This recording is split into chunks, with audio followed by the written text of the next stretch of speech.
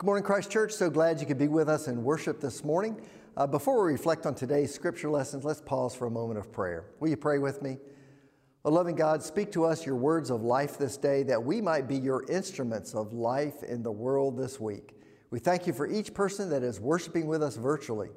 We offer this time to you. In Christ's name, amen. So an ancient philosopher once said, the most valuable thing a person can spend is their time. Well, this week I read an article about how much time Americans are spending on social media. According to the article, Gen Zs spend the most time, at 3 hours a day. They're closely followed by millennials, who tend to spend about 2.5 hours on social media, and Gen Xers come in third at 1 hour and 39 minutes. They're followed by baby boomers, who weigh in at about 1 hour and 20 minutes. On average, however, the article said American internet users spend 144 minutes on social media every single day. And while social media sites like Twitter and Instagram, YouTube, Snapchat, and Reddit have become increasingly popular, the #1 social media platform continues to be Facebook, with 2.6 billion active users who are on its platform at least 40 minutes a day, 20 hours a month, or 10 days a year. So while there's talk about time spent on social media in general and Facebook in particular, well, it's not to bash social media, and particularly not to bash Facebook, which many of you are using to watch this morning's message. Now, social media and Facebook play an important role in many of our lives. It keeps us connected, which has been especially important during the COVID-19 pandemic. It's a great way to share information about what's going on in our lives, and it can be used to post thoughts on a variety of topics. As we continue our Sacred Practices worship series this morning, however, I want to talk about a book that I think is much more important, much better to spend our time on than Facebook or any other social media platform. And what is that book? It's our faith book, the Bible, the ancient words of Scripture, which tell the story of our faith. See, this morning I want to talk about the sacred practice of reading and reflecting on Scripture, the practice of spending some time with our faith book each and every day. I want to suggest several reasons why it's important for us to engage in this sacred practice, and then I want to suggest 4 ways that we can do it. So let's begin with why. Why is it important for us to spend time with our faith book each day? Well, first, it's important to spend some time with our faith book each day because it gives us a plan for healthy living. Psalm 119 puts it this way, "Thy word is a lamp unto my feet and a light unto my path." And 2 Timothy says, "All Scripture is God-breathed and is useful for teaching. It exposes our faulty ways, it corrects our mistakes, it helps us learn to live in God's way." See, each of these passages remind us that the pages of Scripture offer us wisdom and insight that can guide us into ways of living that not only improve our lives and relationships, but the life of the entire world.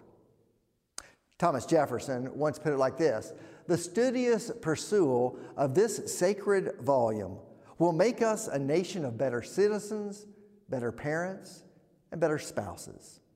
Abraham Lincoln put it another way. He said, "I'm often profitably engaged in the reading of the Bible, for I believe that the wisdom contained in this book will help me live and die a better man."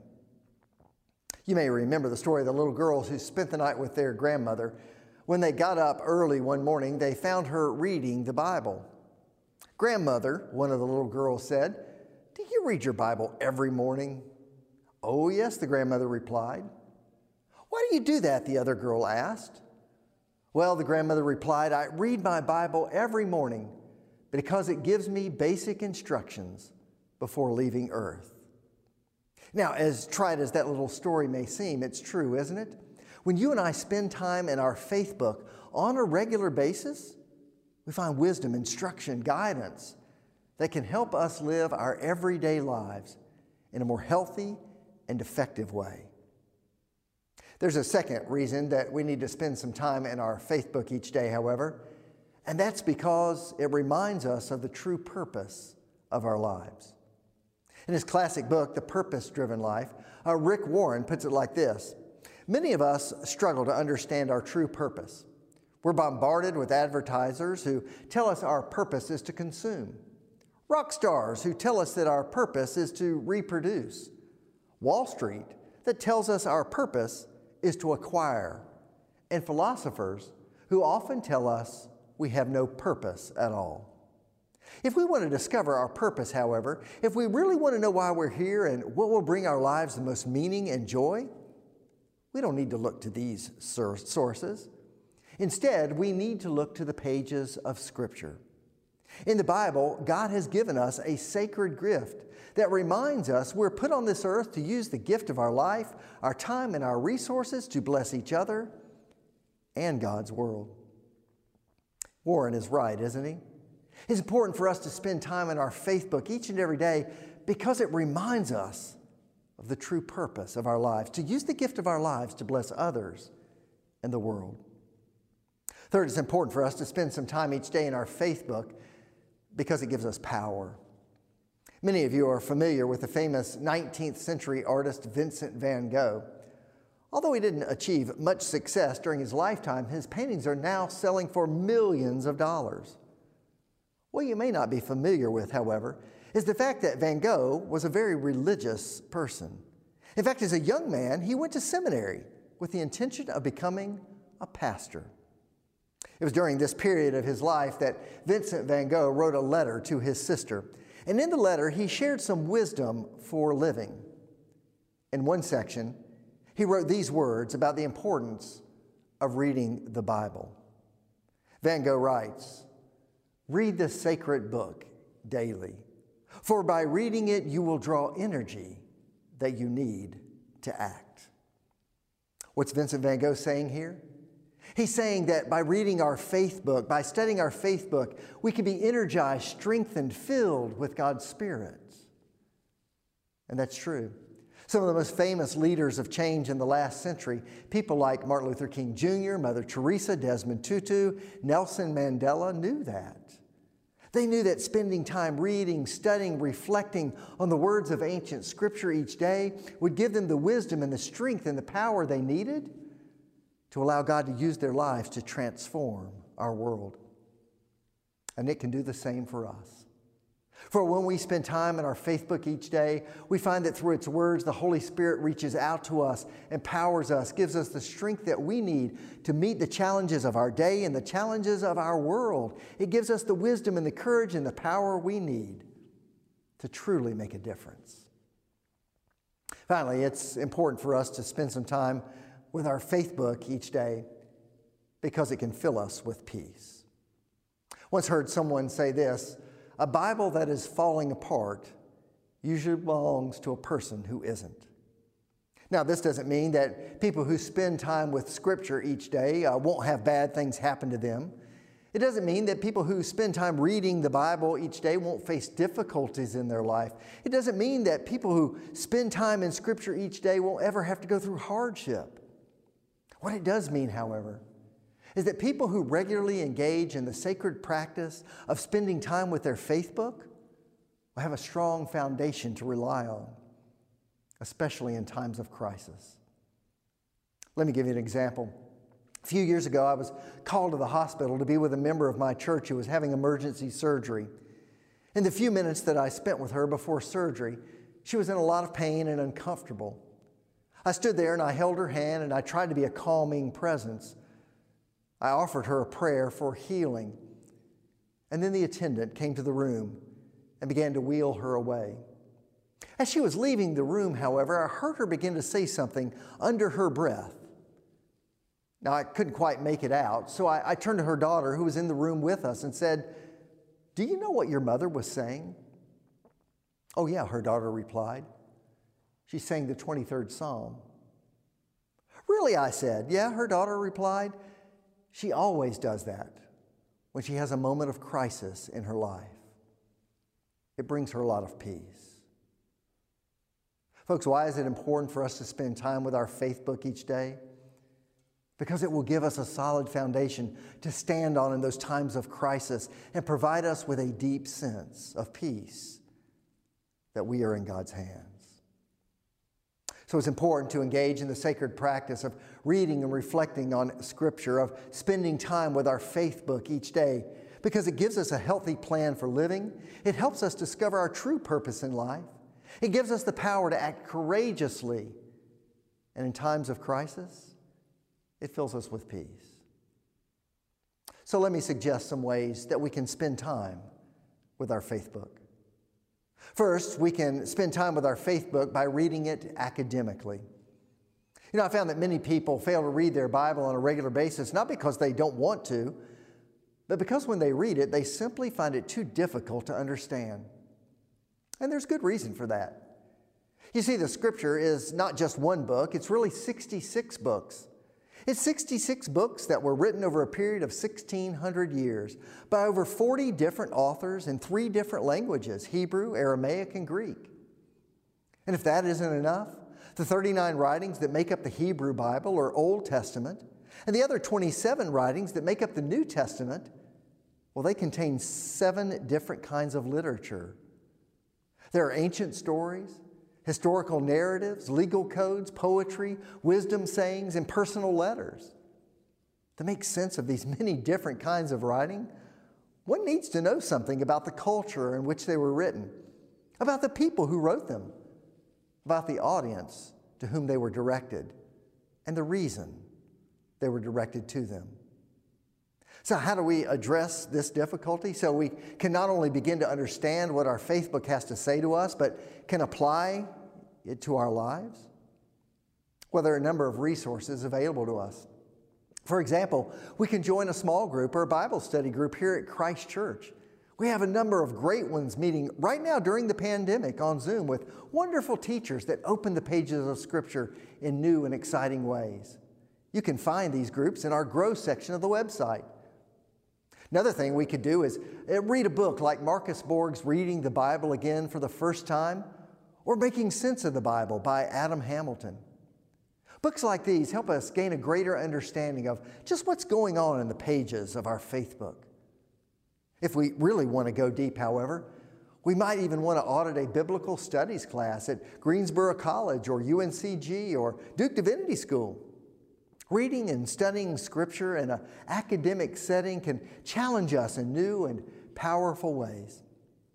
However we do it, to understand the culture, the context, and the content of our faith book, we must read it academically. Second, however, we need to spend some time reading our faith book metaphorically. In case you don't remember your 9th grade English, a metaphor is defined as a figure of speech in which a word or phrase denoting one kind of idea is used to describe another idea. For example, when we say something like, "It's raining cats and dogs," we're using a metaphor. We don't literally mean there are cats and dogs falling from the sky.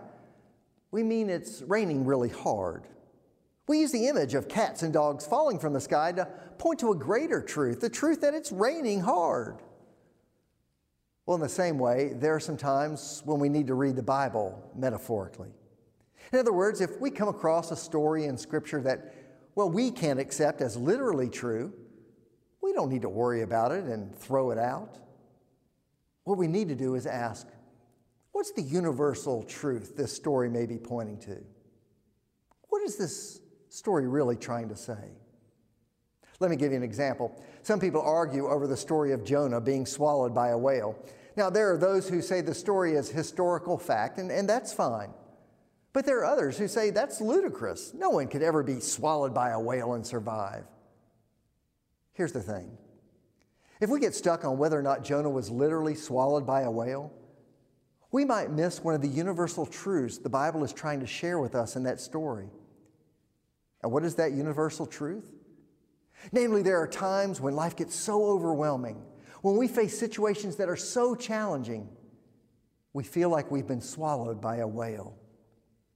But in those times, in those moments, we can be sure that just as God did not abandon Jonah, God will not abandon us. God will help us find a way out, or at least a way through. So what does the story of Jonah literally Is it true? Was Jonah really swallowed by a whale? Who knows? Whether he was or whether he wasn't, the metaphorical truth of the story is true. Whatever happens to us in this life, God will not abandon us. So if we want to get the most out of reading our faith book, we need to read it metaphorically as well as academically. Third, however, we need to spend some time reading our faith book devotionally. Now, to read the Bible devotionally means to read a small portion of the Bible each day as though God were using it to speak directly to us in a personal way, right where we are in our life right now. The great Danish philosopher Søren Kierkegaard put it like this: when I read the Bible, I ask myself two questions. First, what is God saying to me? And second, what is God saying about me? Someone else put it like this: each day it may be helpful for us to read a small section of the Bible slowly, prayerfully, asking ourselves important questions like, who do I identify with in this text? What is God trying to say to me in this passage? Is there wisdom in this story I can apply to my life right now? How does this passage challenge me? If we'll do this, we'll discover that God will begin to speak to us, shape us, empower us, challenge us through the words of ancient Scripture. So we need to read our faith book devotionally. Finally, however, I think we need to spend time reading our faith book memoratically. Now, I don't think memoratically is a real word, but here's what I mean by it. You and I need to make a habit of memorizing certain passages of Scripture. That's because we won't always have our Bible with us or our phone when we can pull it up on an app. But if we've memorized a few verses, well, they can come in handy. For example, as I was a kid, I memorized the verse 2 Corinthians 5:17, which says, if anyone is in Christ, he's a new creation. The old is gone and the new has come. Now, as an adult, whenever I make a bad decision or fail or screw up in some way, I call on that verse of Scripture. And when I do that, you know what? It helps. That verse sticks with me and reminds me that whenever I mess up in life, Christ is there to pick me up and help me begin again. The psalmist in Psalm 119 talks about the importance of memorizing Scripture when he says, I have hidden your word in my heart. So if you and I want to read Scripture, we need to read it memoratically. We might begin with a small passage like John 3:16 or the 23rd Psalm, or we can start really small and memorize the shortest verse in the Bible, John 11:35, which simply says, Jesus wept. Now, we may think that's too short to be helpful, but if you think about it, it's not. Jesus wept can be an incredibly helpful verse to call to mind when something happens that makes us sad, because it gives us permission to cry, and it reminds us that Jesus cries with us.